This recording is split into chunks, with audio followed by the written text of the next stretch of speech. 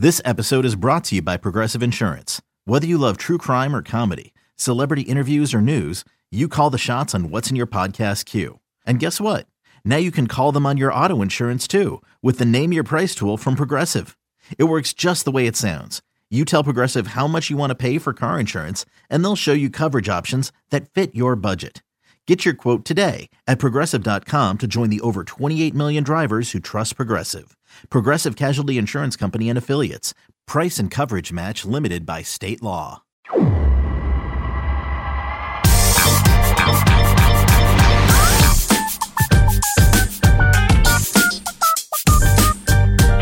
Hey, welcome inside this week's episode of the show before the show from MILB.com. I got distracted reading a headline about something with the winter meetings coming up and completely forgot that I was supposed to be, professionally introing a podcast. Do you want to share with the class, Tyler, what the interesting thing was? Nah, it's whatever. Hey, hi, how are you? Hello. We had a little bit of a break. Welcome. Hi, I'm Tyler Mon. He's Sam Dykstra. Hello, Sam. Hello, Tyler. It's good to be back. Yeah, good to be talking with all of you. Sam, tell us about your Thanksgiving. Thanksgiving was good for me this year. It was, as longtime listeners might know, and I don't know if I mentioned this before, but every year I do this race with my mom. It's not quite a turkey trot. We've never called it that, but other people probably call it that. It's this race that she's been doing forever and ever in Manchester, Connecticut, the Manchester Road Race. This was my mom's 46th year running it. That is I was nuts. told. Yeah, I was told she was pregnant with me when she ran it once. She was pregnant with my sister, had my sister 2 months later, and still ran it. She ran it 7 months pregnant? That is amazing. Your mom is awesome. Yeah, so nothing has been stopping my mom from ever doing this race. So we did that again this year. It was much warmer than last year. I'm happy to report. I thought my time was pretty good, only to find out that I was 3 minutes slower than last year. So A, it's good to actually train for races when you do them. And B, father time comes for us all, as it has come for me. But no, it was good. As it has come for Sam, the youngest person on this podcast. Yeah, that's true. Thanks, Sam. Yeah. It's good. It's coming for you too, Tyler, if it hasn't already. Actually, look behind you. Long time ago. Yeah. It came for me. Yeah, you and Father Time are good friends at this point, old man. But yeah, so then we gathered at my aunt's house, and I got to see my niece and nephew the next day. They enjoyed Thanksgiving at my brother-in-law's family on the Cape. So it was fun to see that. And it's fun to see my nephew understand what all these holidays are now. He's 2 years old. He's a little older than 2. He's about 2.5. So he knows Christmas is around the corner. He knows Thanksgiving is coming. He's excited for the tree and all that kind of stuff. So yeah, it was a fun time Thanksgiving this year. What about you, Tyler? What did you do? It was good. You had a much more lavish Thanksgiving than I did, I should say. Yeah, well, so ordinarily my personal Thanksgiving, I go to New York and we do it at my aunt's apartment on the Upper East Side. It's my favorite holiday. It always has been. I've done that my whole life. But now that I work 97 jobs, one of them is as a college basketball broadcaster, and we had a road trip to Northern California, me and the University of Denver basketball team, and so the team played in the Cable Car Classic at Santa Clara University, and one of the team managers is actually from that area, from Northern California. So his family had us over to his house, had it catered. It was amazing. There were 45 people there, but the food was awesome. It was a little bit chillier than I think anybody was anticipating, and it was kind of funny because our guys, these big, tough college athletes, are walking around wrapped in blankets. I was like, we're not on the frontier. This isn't like a January in Wyoming in 1859. But we were hanging out outside for most of the meal, and then got to hang out inside and watch a little bit of football that night. But it was good, and now we're 3 weeks away from Christmas. 3 weeks from today. It's absurd. 4 days from today, the winter meetings start, and we are going to talk about those as the MILB.com podcast gets rolling. Before we get to all of that, thanks for tuning in on this week's episode of The Show Before the Show. You can find us at MILB.com/podcast and on Apple Podcasts and Google Play and everywhere else you find your shows, and give us a rating and a review and a subscription. You can also get in touch with the show. podcast at MILB.com. Sam's on Twitter at Sam Dykstra MILB. I am at Tyler Mon. And another thing that we want to remind you about, just announced more than 20 new minor league teams will join the Copa de la Diversión Chase in 2020. The Hispanic Fan Engagement Initiative, fresh off its second full season in 2019, celebrates the cultural contributions of Hispanic communities across over 90 minor league cities this year. Through culturally significant on-field identities, in-stadium accommodations and entertainment options, and community impact, Copa de la Diversión celebrates a Hispanic community whose love for the game of baseball has driven the game forward. Visit MILB.com/fans/Copa or follow Minor League Baseball on social media at MILB to find out more about each identity and the initiative. And with that, let's get started on Three Strikes for this week's episode of the show. We're going to kick things off with a story series that we have up on the site and concluding on the site very soon. The top 10 games in the 2019 minor league baseball season. It's hard to narrow it down to 10 because there are approximately a billion games played every minor league season. But number 9, just to give you an identity of this, or an idea of the identity of this list, number 9 is a game in which Lehigh Valley and Rochester combined for 15 home runs in a 20-18 Lehigh Valley win in 10 innings. That's number 9 on a list of the top 10. Yeah, and I think Dylan Cousins actually complained about that. He was not happy. No, he was not happy. But also, like you said, Tyler, it's great that there are 8 games better than that because there are. I might have had that a little bit higher on my list because 15 homers is absolutely nuts. Ridiculous. And the fact that this didn't happen in a Lancaster or in a Albuquerque or somewhere in the PCL, it happened in the IL, was even more eye-opening. But the possibility for great games in minor league baseball is always there, just because there are so many games. Most full season teams are playing 140, and we've got 4 levels of those, and then you've got short season, and even a DSL team made this list. So there are endless possibilities. And when we look back on the year on the whole, I'm sure there's a game that many of you went to this year that you thought, hey, this was probably top 10 worthy. Maybe it was in another year, but this year was just so packed and dense with great performances, great games, that this is a kind of fun way of looking back on it. In the past, we've done game as a Milby.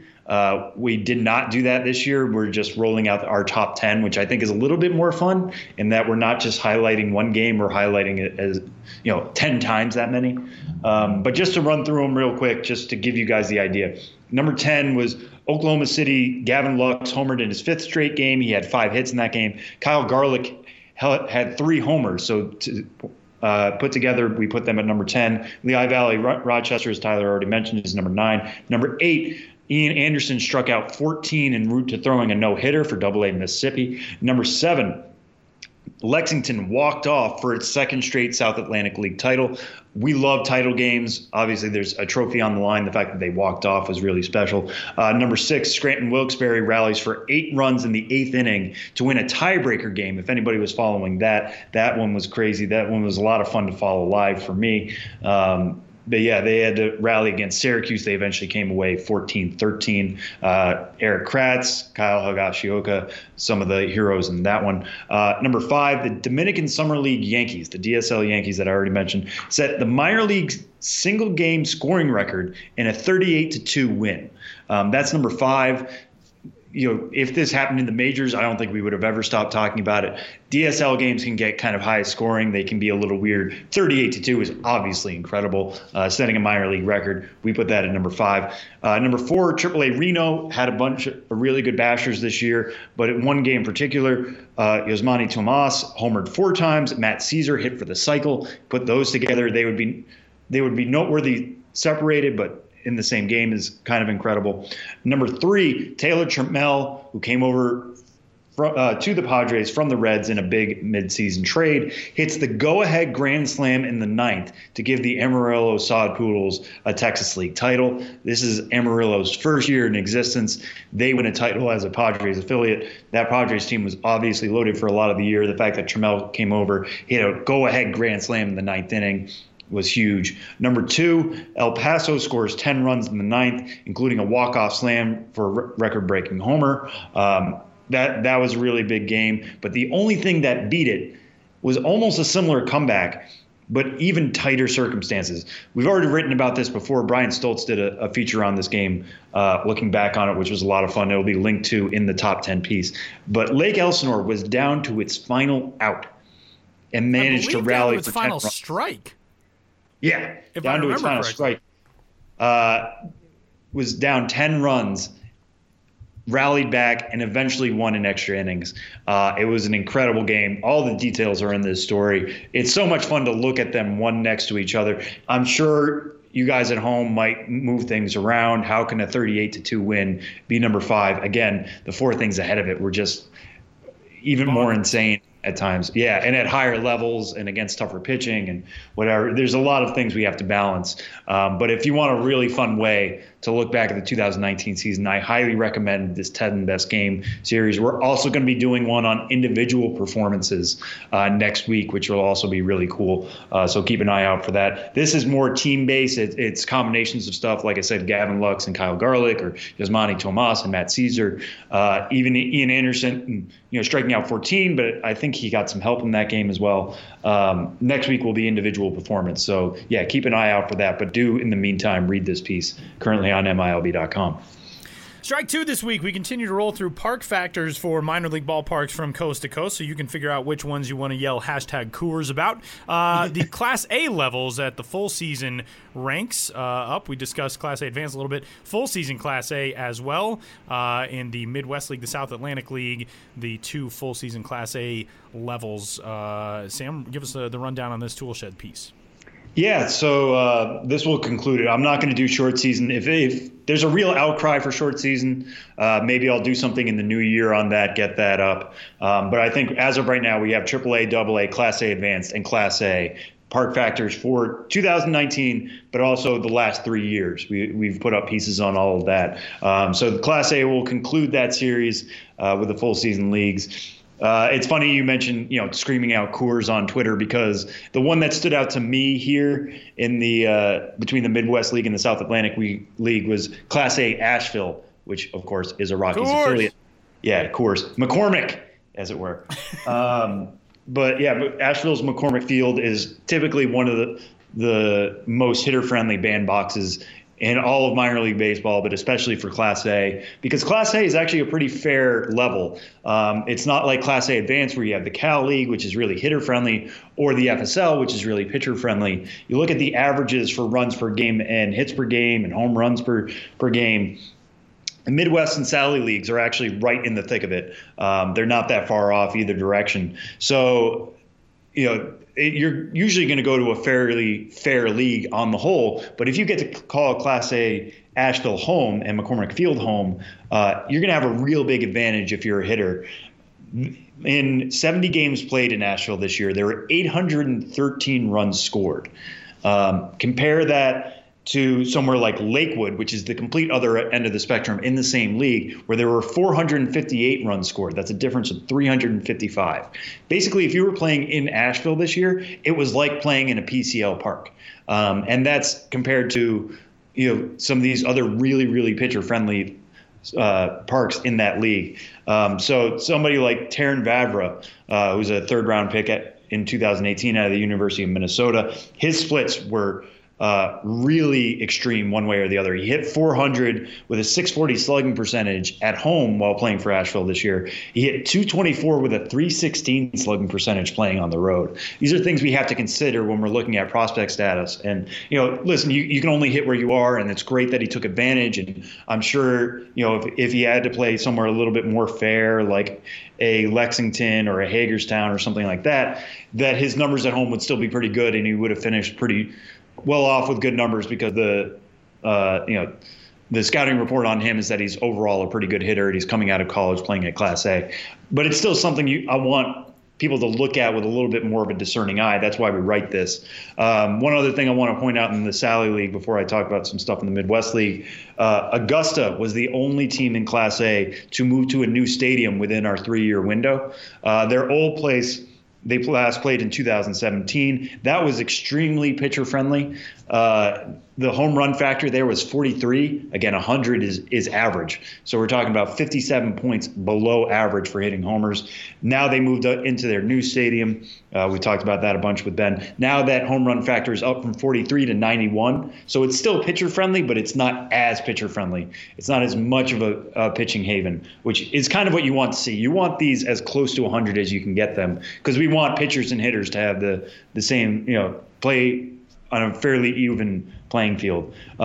Speaking of the Midwest League, this is actually pretty fair overall. No run total or run factor was above 113, and none was below 88. So it's all within a relatively decent window here. But Lansing, Fort Wayne, Burlington, these are some of the really hitter-friendly parks. Lake County it's a little bit hitter-friendly in terms of runs scored, but it's really hitter-friendly in terms of home runs. So the example I picked was Bo Naylor, who was a first-round pick in 2018. He opened up at Class A this year. Was pretty good at home. He had 7 of his 11 homers were hit at home. He had a 448 slugging percentage in 54 games played at home, 396 slugging percentage on the road, only 4 homers on the road. So somebody like Bo Naylor, you're going to have to keep a little bit of an eye on what happens when he moves to maybe a little bit more of a pitcher-friendly park. We'll have to see on that. Although I think Lynchburg is a little hitter-friendly in itself, so we'll see how that works out. But yeah, check out this piece. It ran this week. And as you're looking forward to 2020, a lot of 2019 first-round picks are getting their career started at these parks. Okay, how do we have to start thinking about them, if they start to take off because they're playing at Nashville? Or what happens if they have to play at Great Lakes, which is incredibly pitcher-friendly? What happens then? All things to keep an eye on going forward. Somebody like Riley Green is going to play at West Michigan. West Michigan is an incredibly pitcher-friendly park. So if he doesn't take off in the way you may hope, Tigers fans just know that going in. So I think this is all useful information. It's a lot of fun to pour over, and I hope you all do that going from AAA all the way down to Class A. And strike 3 this week. The winter meetings start in just 4 days. We are recording this on Wednesday the 4th. The minor league and major league baseball universes will collide in San Diego this year, and it's technically a minor league baseball event, which is something that we kind of always explain to people. So much gets done on the major league side, but the winter meetings are very minor league centric, and this year, obviously a lot to discuss. Sam, what are you most looking forward to? You'll be there at the winter meetings. We actually will get to hang out this weekend along with our buddy Josh Jackson. I'll be in Los Angeles for a basketball trip. San Diego is where the winter meetings will be. For those of you who don't know, those two cities, very close geographically. They will take like 12 hours to drive between. That's why I'm taking the train. What are you looking forward to this year? Yeah, so the winter meetings actually the last couple of years have been, I won't say boring, from a transactional point of view. And we'll talk with Ben later about the business side of the winter meetings and how a lot is going on with teams on the minor league side. But in terms of what I'm there to cover is the major league side in a way, in that typically we think of the winter meetings as kind of a flashpoint for, hey, everybody's in one place. It's so much easier to make trades here. It's so much easier to have these in-person meetings. And that's kind of changed. And I think that's just because of the status of the game and also the status of our society. It's so much easier to trade offers via text, via email. You don't have to be in person to do these things anymore. There are all sorts of stories about clubs exchanging trade offers via emoji, or thumbs up, thumbs down, something like that. And so in terms of, hey, we're going to go to San Diego and I expect there to be 5 trades to happen there, I'm not going to put it that way. What I do think could happen, though, is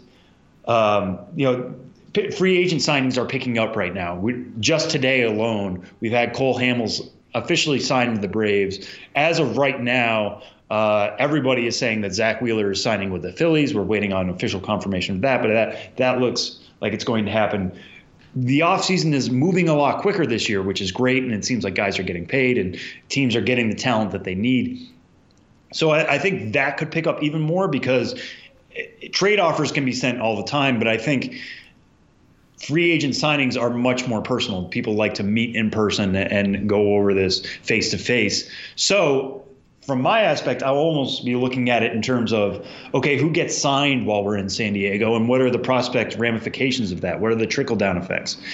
We know the Yankees are in the market for a starter. They're talking to Garrett Cole. They're talking to Steven Strasburg. Madison Bumgarner's still out there. If they go out and make a signing, what is the effect on somebody like Davy Garcia or all these arms they just added to their 40-man roster? How does that kind of trickle down? Yes, there are trades that could potentially be made. Mookie Betts looms large, obviously. Are the Red Sox going to trade him? Given their status right now, I almost hope that doesn't happen. They should run it back, keep one of the most talented players in the game if they can. But if they do trade him, that's going to be a farm system altering trade for sure for the Red Sox. And we know that they right now are probably a bottom 10 system in the game. So their farm system could use a refresh. Cleveland Indians, I think they made some gains in terms of their farm system. But if they choose to move Francisco Lindor, and that seems like much more likely than a Mookie Betts swap, that would also give their farm system a boost. There are some things we'll be keeping an eye on in terms of trades, but I think almost this year, given the last couple winter meetings in terms of trades and the lack thereof, I'm going to be keeping my eye more on free agent signings and what kind of ripple effects will those have, what will we be seeing for prospects, and what that means. And one of the great things about the winter meetings is all 30 managers are supposed to be there. Sometimes guys don't make it for various reasons. But it's a great time to ask, how do you foresee this playing out? How do you want to use this prospect? I remember last year talking to Andy Green about how are you going to make Fernando Tatis Jr. and Luis Urias work, and what their plans were there. And they said they were open to making Urias work at either short or second, when it seemed like obvious at the time that he was going to be a second baseman. Because of Tatis's injury, Urias ended up playing a lot more shortstop than we expected. So it's good to touch base with all those guys as well and talk about their major league future. So even if it's not an active winter meetings on the trade market, there's still going to be tons of other things to follow coming up here in San Diego. And I can't wait to get there and see it all happen and talk to you guys next week about what we've seen. And with that, we will wrap up Three Strikes for this week's episode of The Show Before the Show. Coming up, Chicago Cubs organization and their third-ranked prospect, Brennen Davis, as the offseason hits December. That's next on The Show Before the Show.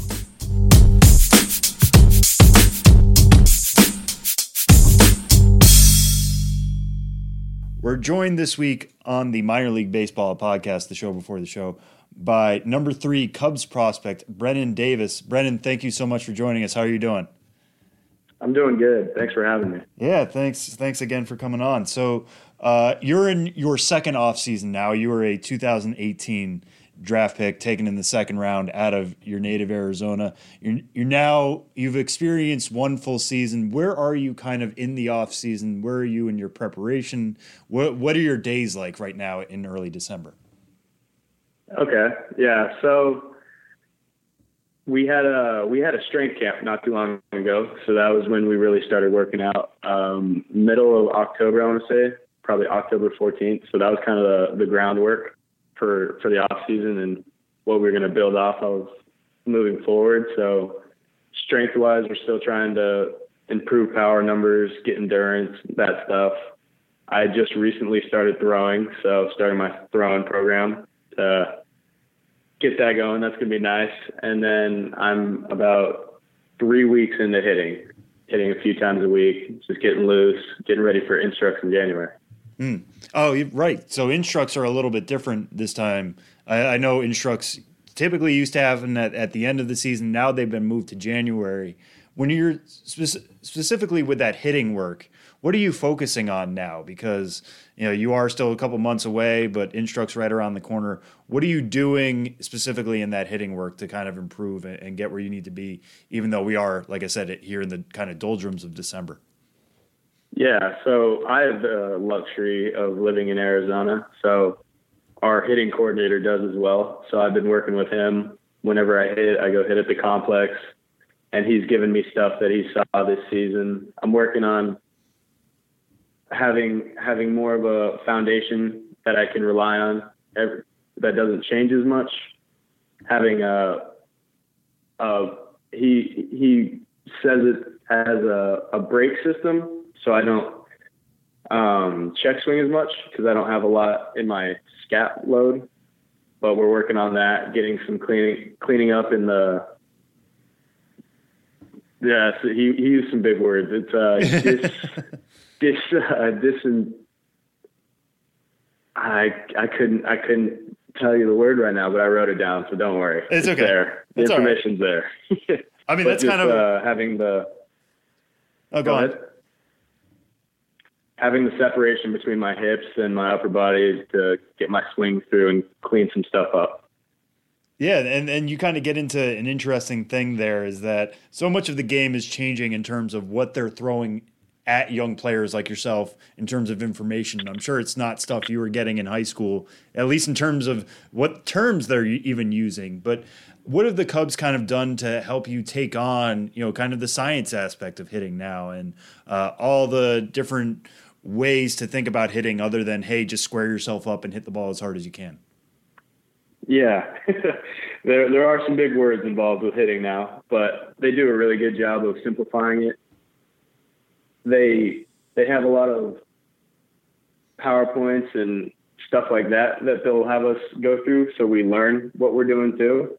And we have hitting labs, and they'll walk us through the information and different stuff like that, so we know what's going on and it's not just kept to them. So that's a way that really helped me on the science side of hitting, because a few years ago when I was in high school, I didn't know any of this. God forbid all of it now. So it's really been a big change, but I'm happy where I'm at because it's just going to make the development better. And what's the most surprising thing you've learned about your hitting style or what you needed to do to improve? What's taken you aback the most out of the information that you've gotten in the professional ranks? So it used to be like hit the ball hard, didn't matter where it went in high school. I'm fast enough. I'll beat out a ground ball, or if I hit it in the air, it's going to be hit pretty far, but just try to square the ball up.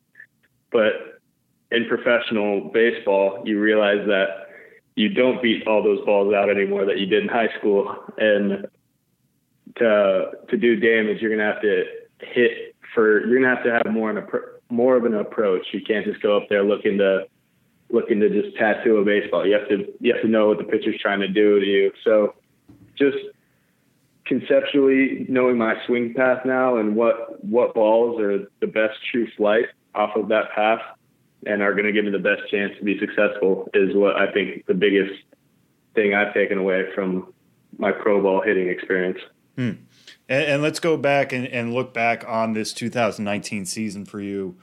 You opened up in extended spring training like a lot of high school players do, kind of expecting to be moved to short season. You eventually get bumped straight to Class A South Bend, play 50 games, and we'll get into why you were limited to 50 games in a little bit. But you hit 305, a 907 OPS, 8 homers, 4 stolen bases, kind of showing a well-rounded tool package there. When you look back on the 2019 season, now that we're a couple months removed, how do you kind of remember this first full season of yours and, finally getting yourself really involved into pro ball? Yeah, I was happy about how my first full season went. It went a lot better than expected, honestly, because I did think that they were going to keep me on a slower path and send me to short season, which is, there's nothing wrong with that. But I was happy to be able to prove that I was just as good, if not better, than a lot of the guys I played in low A. So besides the fluke injury hiccup thing that I really couldn't do to avoid, it was just a fluke. But I made the little adjustments I needed to throughout the season and showed myself that I was capable of really sticking to approach. And I think the results showed that. And again, we'll get to the injuries here in a second, but what was your thought process going into extended, and when did you feel like, hey, I'm probably not going to be around here pretty long? Because they sent you up in May.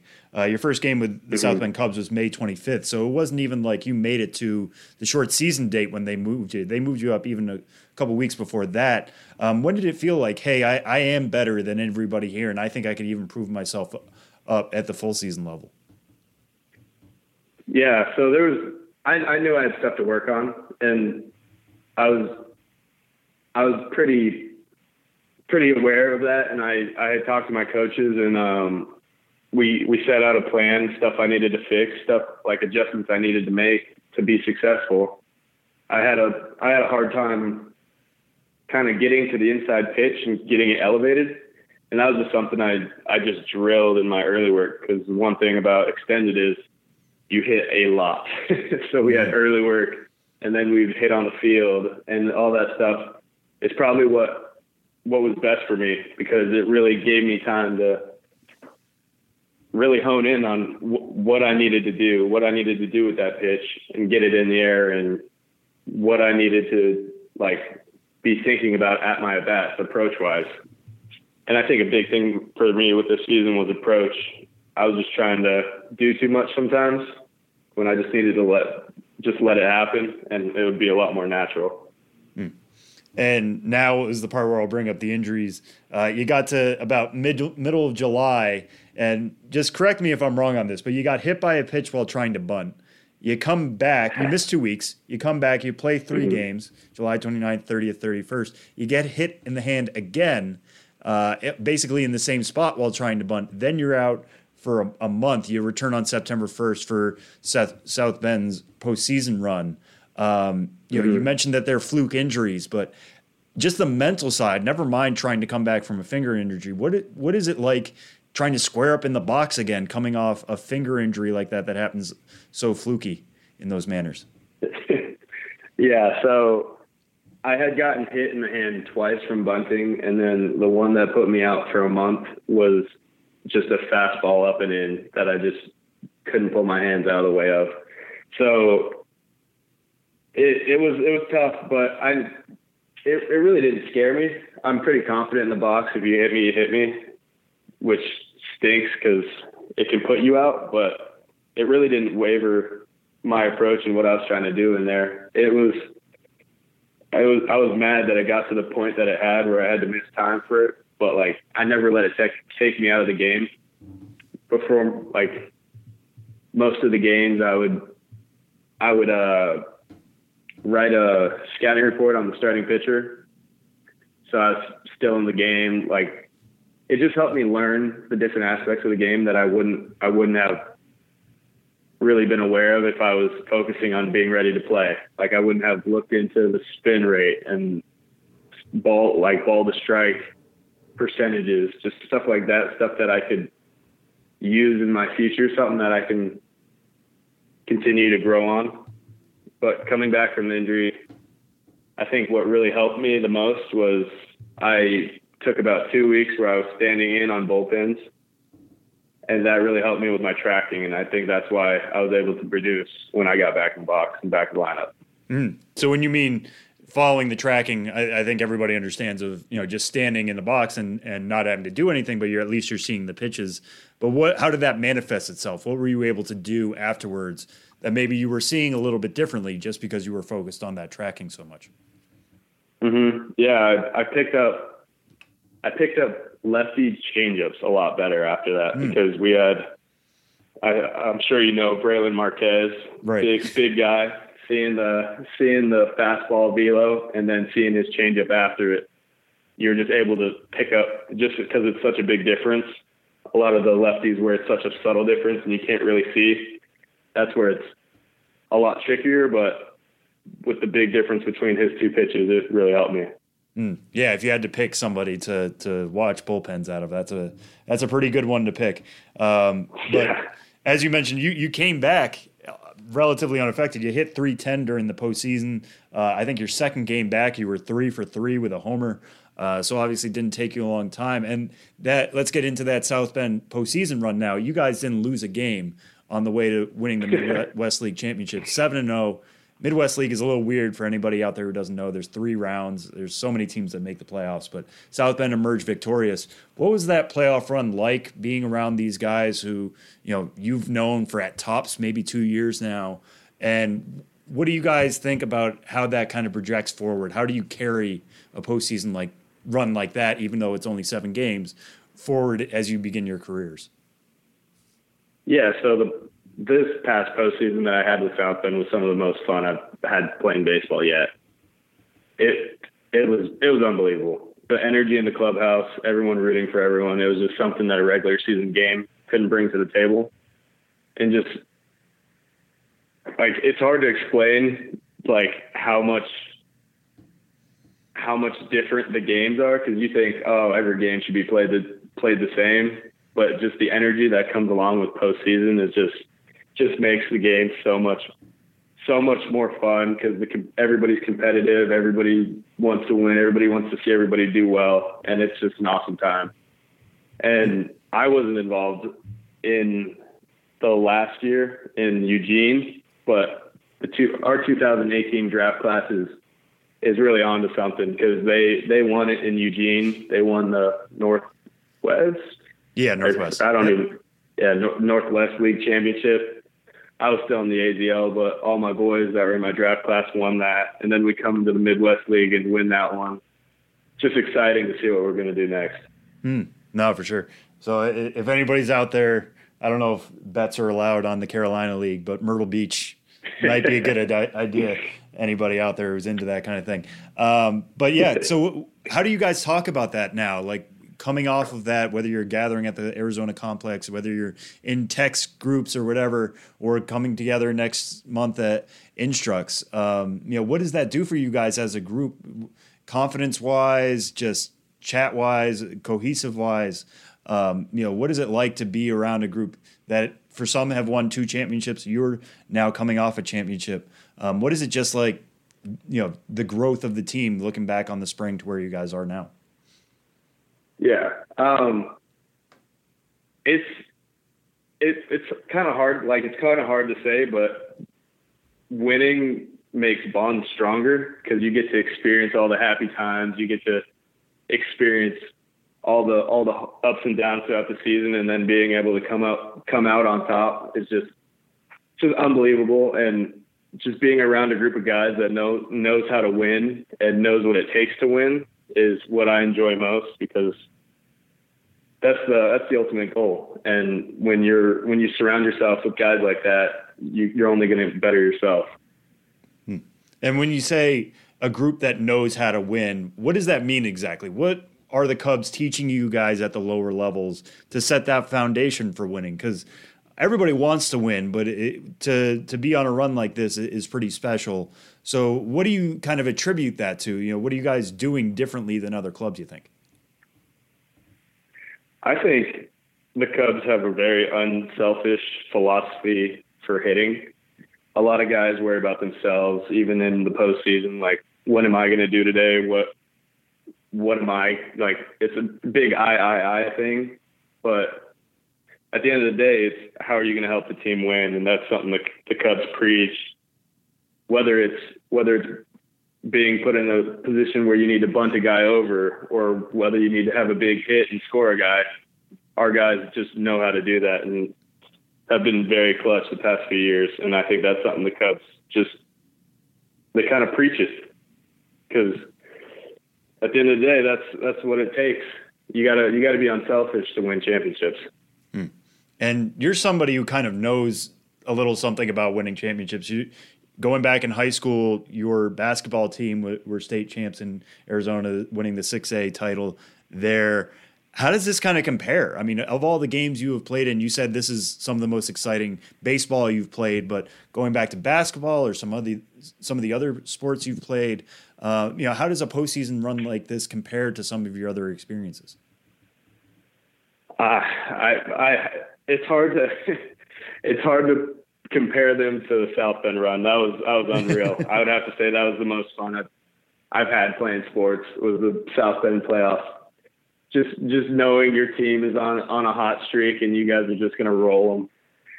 There's no better feeling, because we had a good basketball team. We were 30-1, but just being able to go in there and beat teams 3 times to move on was just awesome. There's no other words. It was just awesome. It was a great time. I think that brings up a good point of the idea of a 3-game sweep is just so much more satisfying. Yeah. But so we mentioned basketball there. Like I said, one of the better players in Arizona. I know you had a potential chance to go to Miami for college. How close were you to choosing that when you had that offer coming in? How close do you think you were going to Miami before the Cubs came in and took you in the second round? That's a good question. I would have to say that I was kind of torn because I was a good student in high school. Like, grades are important to me, and I wasn't a kid that was like, oh, like if I get any money in the draft, I'm gonna go sign, because the end goal is to have a good future, and I needed the Cubs to show me that I wasn't going to be just another guy in their organization, that they were going to invest in me and give me assurance that they were going to help me be the best player I was going to be, and that their organization was going to be the best place for me to be, that I was going to develop better, because I was a little raw in high school and I needed a place where I was going to develop and learn baseball and just grow as a person and player. And I think the Cubs really, really hit it on the nail, and that's why I was so comfortable making my decision. So what was their pitch exactly? What, other than money, because you signed for a 7-figure bonus, and I'm sure that makes a lot of conversations much easier. But when you do have this rubric of I'm going to need to see this, this, and this, what was that conversation like, and how early in the process did you know, okay, yeah, they're going to do what I need them to do to make this leap right now? Yeah, so I talked to them when they came out and did their home visits, and I had the honor of going to Wrigley for my pre-draft workout, and I got to talk to all the higher up guys, and they had showed me a PowerPoint on how they treat their minor leaguers, not too much different than their big leaguers, because at the end of the day, we're the foundation. Without us, like the minor league system, the big league team we are the feeder. It's kind of hard to explain, but get the gist of it. Right. But without us, because not a few years ago, but you always hear the rumors about minor leagues having bad food and not good conditions and stuff like that. And just the stuff that they showed me really made me and my mom have a comfortable feeling with the Cubs, more so than any of the other teams. And one of the advantages of getting drafted to the Cubs is the Cubs facility for spring training, and for most other things, the AZL, extended spring training, all of that is in Arizona. It's in Mesa, not far from where you grew up and probably still live in Chandler. What kind of advantage was that like? I mean, when you said before, your off-season work, you can just go to the facility and hit now. What is it like being so close to that, and how much does the Cubs facility in Mesa now feel like home? Oh, it's unbelievable. I'm 25 minutes from my mom's house from the Cubs facility. I live in Tempe now, which is 5 minutes away. So I made the trip even easier, but it's just awesome because all my friends are here in the off season. So when I'm not playing baseball, I can still hang out with my friends, still be a kid, and I can go see my mom whenever I want. I love my dog, so I go and see him all the time. So it just makes it so much easier than I know some people struggle with having to go to Florida for all the camps and go to Florida for spring training. It just made my decision a little easier, knowing that I'm not going to be too far. And normally in the off season, we talk to guys who go back home to California or Texas or Alabama or Florida or whatever. And we say, what's the first meal you get when you get home? You've never been that far except for that time in South Bend. But I'll ask it this way. When you do have all your friends coming in who are now Cubs prospects and they're coming back to Arizona, where's the first place you take them to be like, this is my home, this is the meal you need to have off the plane? That's a good question. I would have to say me and my roommates are a fan of Steak 44.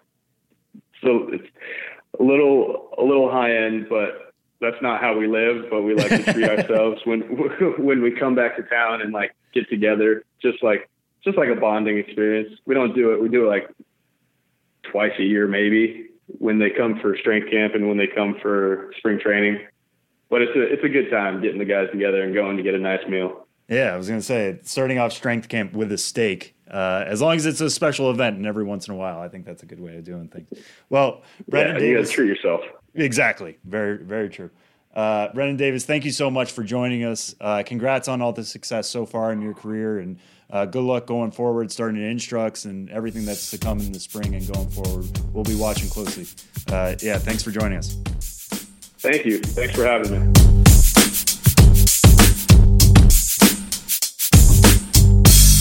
We got some new names, some new identities, some stuff to discuss with Benjamin Hill, who joins the show this week. Ben, how was your Thanksgiving?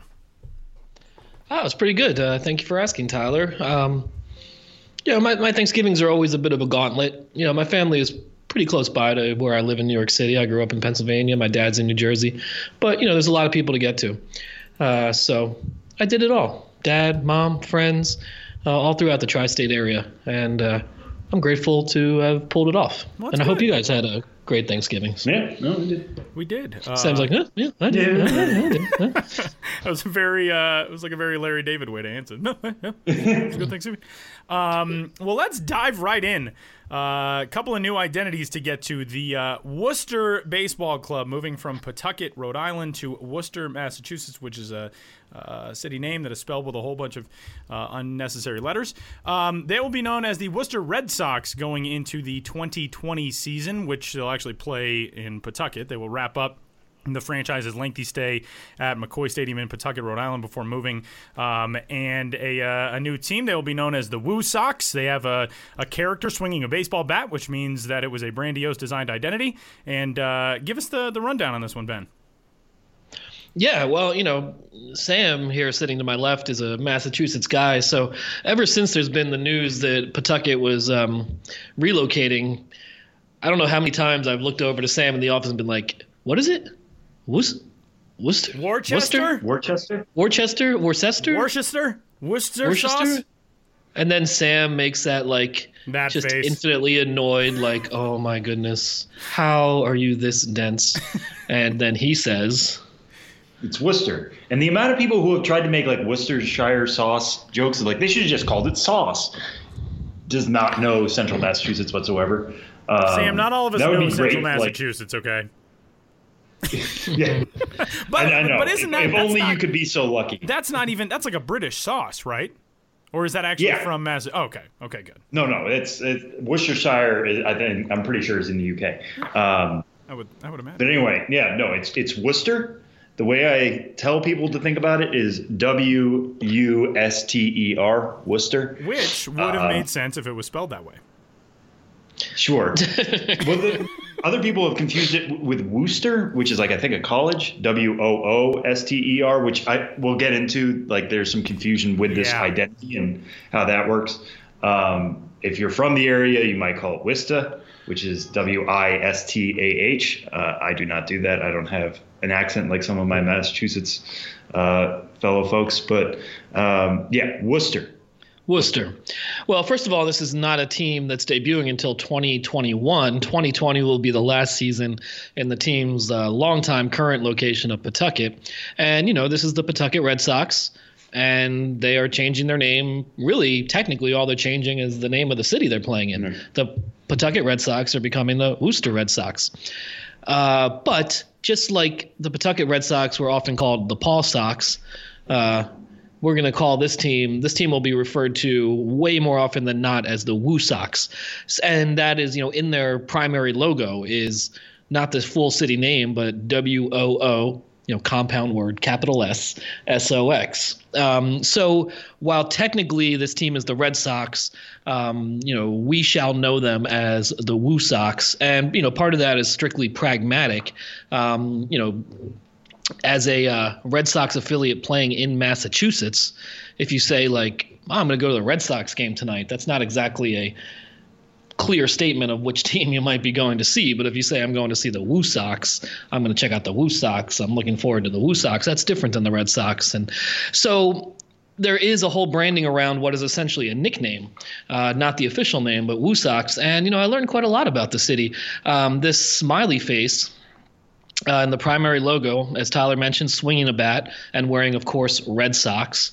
His swing is modeled after, the most iconic Red Sox player, Ted Williams. Although Ted Williams did have like a torso. Yes, he did. And the reason it is this iconic happy face, when we first saw this logo in the office, we were just like, what? But, a little research and talking to the team, the iconic yellow, happy, smiley face logo was created in Worcester by a local advertising executive who, initially made it just for a local advertising campaign, but it served as the template. Yeah, Harvey Ball in 1963. It served as the template for, the ubiquitous smiley faces, that we've all seen, throughout the country. I believe, Sam has a squishy smiley face ball on his desk. It just happened to work that way, but yes. Yeah. So, this there's also a big means part. that scene in Forrest Gump was not historically accurate. Imagine everyone's shock at that. Just want you all to be aware. Yeah. He did not invent it. Yes. Facts only on this podcast. Yes, That's what we do. Facts only. So that's the main thing. They're the Woo Sox. And, I talked to Jason Klein from Brandios who designed the logo, and he went way into, kind of what are we trying to represent here? Is it like the sound an owl makes? Is it the sound that the fans make?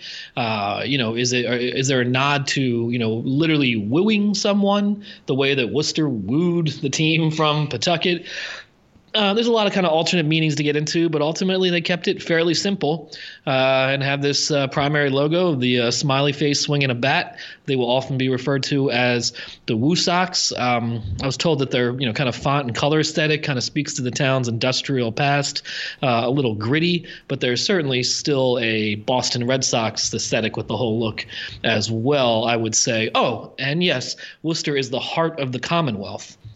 Central Massachusetts, the heart of the Commonwealth. So there's a W logo in which the midsection of the W is kind of intertwined into a heart.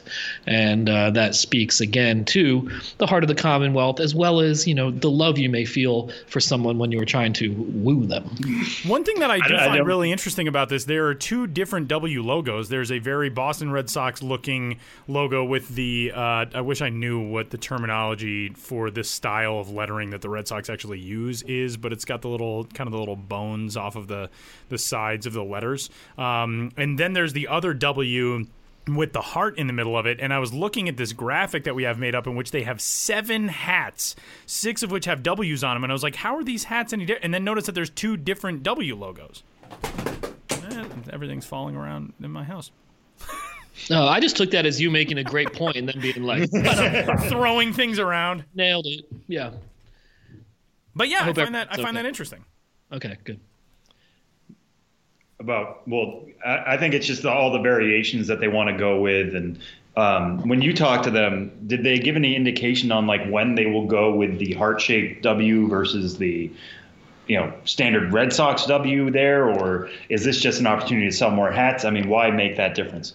I'm not sure exactly. I mean, I'm sure merchandise sales has something to do with it. I don't know how it will all shake out in terms of home and road and alternates in a way in terms of what hat they will wear when. But as you said, with minor variations, there are 6 different hats with the W, comprising 2 different W logos, as well as a hat that features the aforementioned smiley face swinging the bat on the hat. So we'll kind of see how it plays out. Also, keep in mind, as I mentioned before, we still have a whole nother year at Pawtucket. So it's interesting times this year saying goodbye to Pawtucket while this Worcester is just looming there, already branded, and the stadium's, really coming together. So it'll be tough. And Pawtucket is essentially in the same market, broadly speaking, as Worcester. And I know they want to, the team's front office wants Rhode Islanders to come to games in Worcester, but I think there's going to be some pretty hard feelings in Pawtucket, and it might take a little time for them to get over the team leaving, McCoy Stadium, where that has been affiliated with the Red Sox, that has had a Red Sox affiliated team since 1970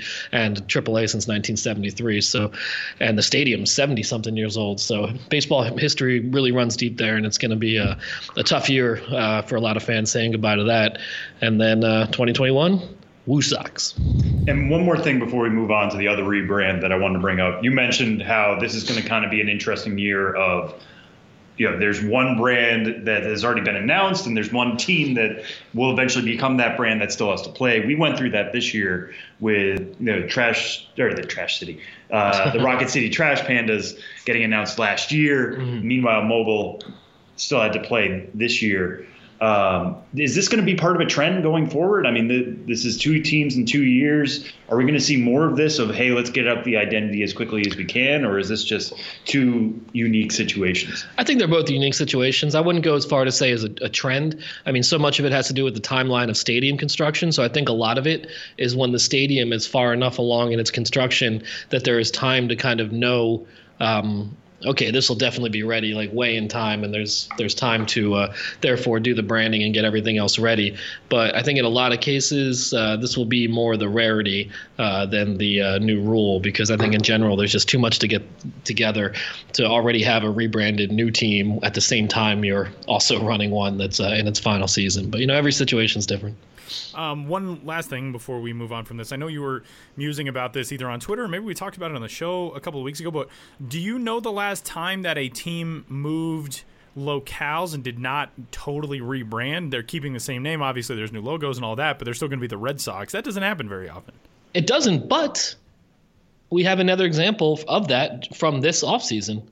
The Potomac Nationals. True. Will be the Fredericksburg Nationals. Maybe that's what we were talking about it for. That was probably what we were talking about. So, 2 of the 6 rebrandings we've covered so far, or in a sense about to cover, do involve actually the name not changing, but the location changing as well as the logo and overall aesthetic around the team. All right, let's move from that one on one end of the minor league rebrand spectrum to the other end, which is the Class A Advanced Fort Myers, formerly Miracle, of the Florida State League. They, going forward in 2020 and beyond, will be known as the Fort Myers Mighty Muscles, and there is a character with a baseball bat, so it's a grandiose designed identity.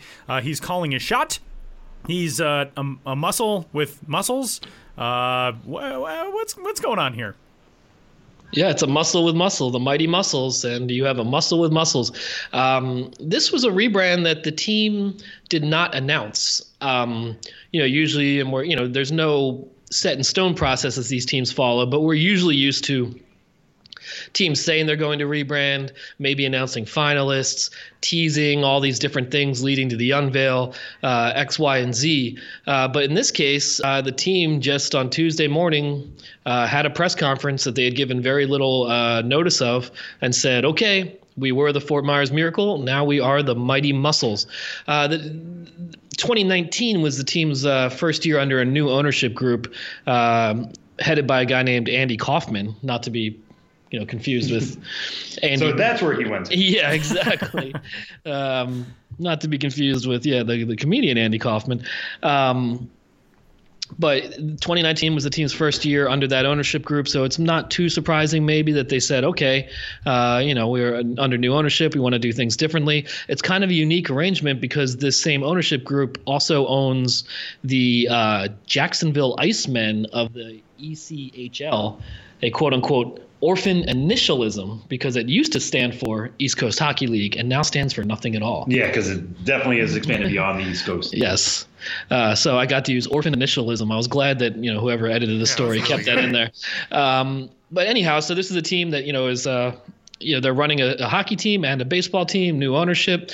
And if you go back to, in the history of the Fort Myers Miracle name that, as of yesterday, as of Tuesday, is no longer with us, that is a name that goes back to the franchise's previous iteration in Miami when they were the Miami Miracle.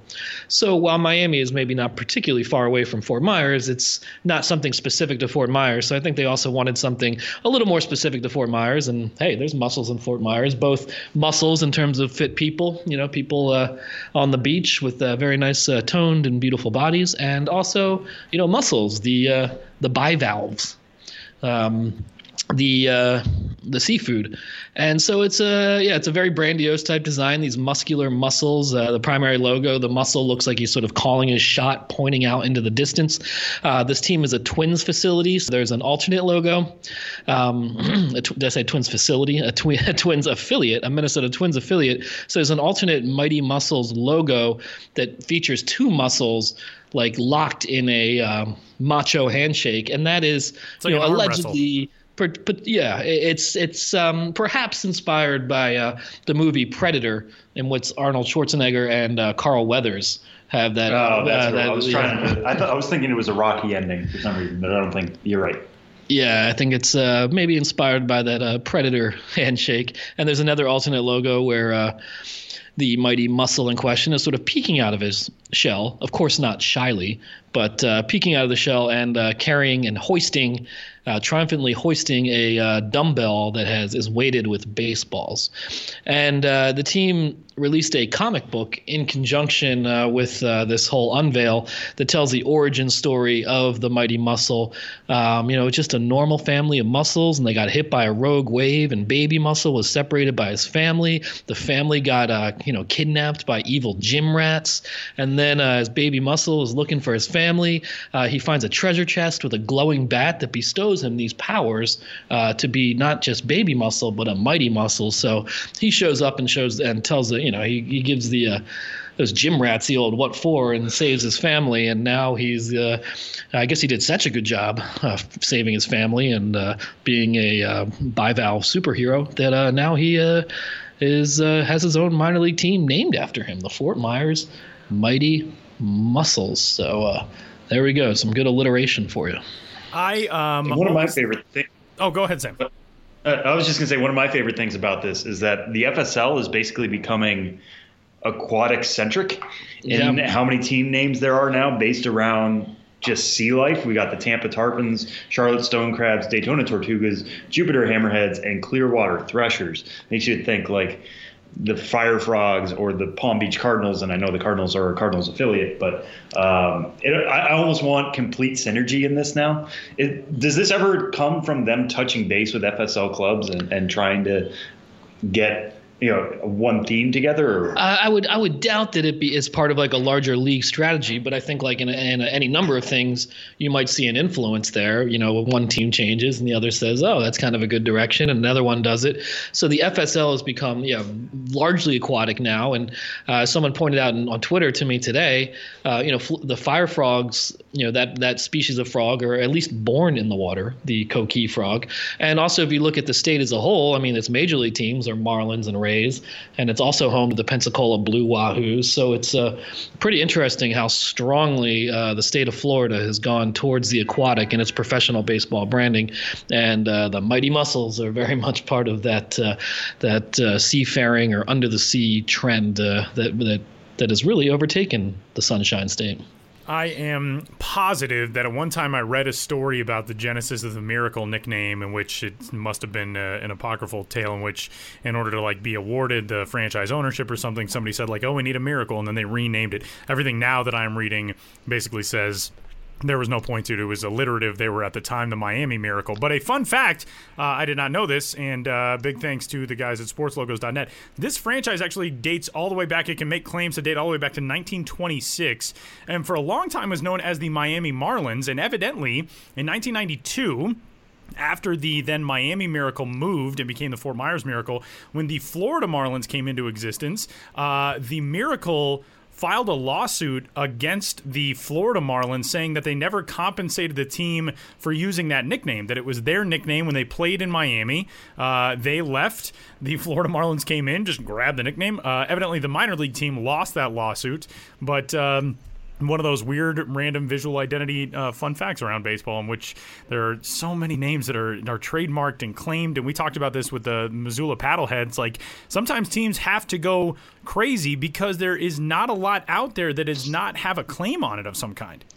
Yeah, absolutely. We've talked about that before, and I think it's worth reiterating, especially with Brandiose. You see a lot of chatter on Twitter where, you see name the team finalists or what have you, and most of them are two names, and people are like, oh, well, of course, it's two names. or 2 words in the name. It's a grandiose name. And, grandiose does go in that direction more than others. But Tyler, like you said, so much of that is related to trademarking. And I would guess that just being the Muscles, even if they wanted to be just the Muscles, they could not do that. Yeah. And so a lot of time when you see these 2 word names, it is to differentiate themselves from other entities that have trademarks that would prevent them from using the name in the first place. So while it does rub people the wrong way, how goofy these names get, and I get it, I would ask that people consider not that I'm an expert on it, but just think how many things are trademarked and how tough it can be to build an entire brand around something that does not have a pre-existing trademark and copyright attached to it. So those are the 2 most recent rebrands, and you can check out all of the details on Worcester and Fort Myers at MILB.com. Winter meetings are coming up in San Diego, and there's always so much going on from the biz side. Ben, what do you got going on at the winter meetings this year? Well, it's a little too TBD in terms of the specifics, but I'll be doing my usual run-through of all the minor league baseball hotspots, the job fair, the trade show, attending various talks, lectures, panels, confabs, that sort of thing. So I don't have a real set in stone thing, but we'll see the winner of the Copa Cup announced, this year's best Copa team. So might be able to do something on that. Always looking for interesting people to talk to, or people have interesting stories regarding like why they're at the meetings, trade show, new products or crazy new things that are kind of fun to highlight. And of course, a lot of talking, a lot of maybe off the record conversations, and kind of it's a great opportunity to to be in one place with the entire industry. It only happens but once a year. It will certainly be an interesting one. There's also one more rebrand, which is coming out later on this week, but we are recording in advance of it. We've touched on it a little bit that it was going to be coming, but Connecticut's got one coming out. Yeah, that is happening on Thursday afternoon, I believe at 4:30, so probably just a couple hours after this. Right. Unless you're really prompt with listening to this podcast, the name is probably out as you are listening to this.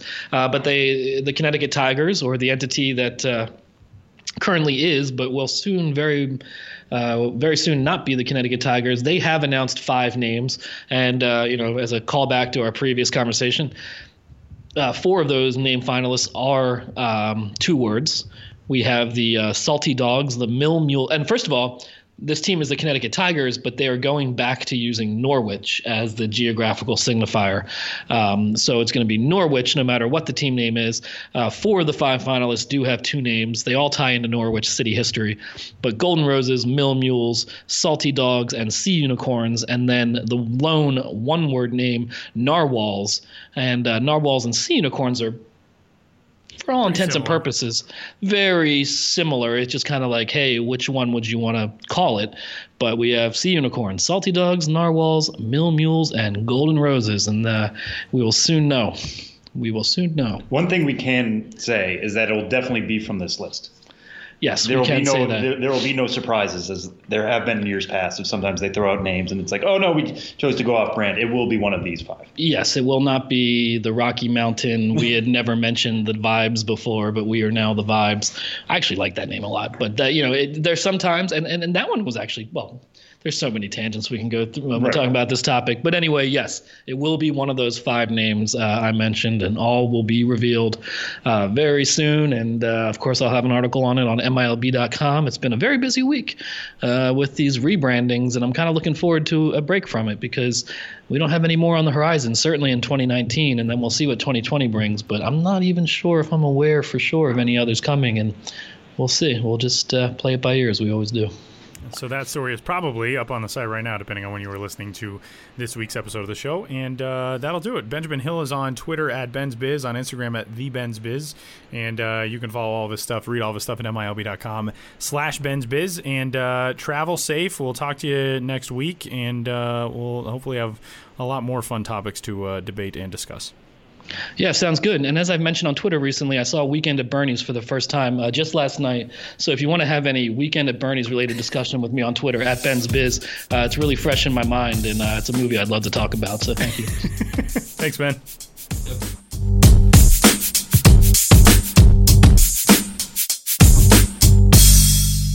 Big thanks to Brennen Davis and to Benjamin Hill for joining the show.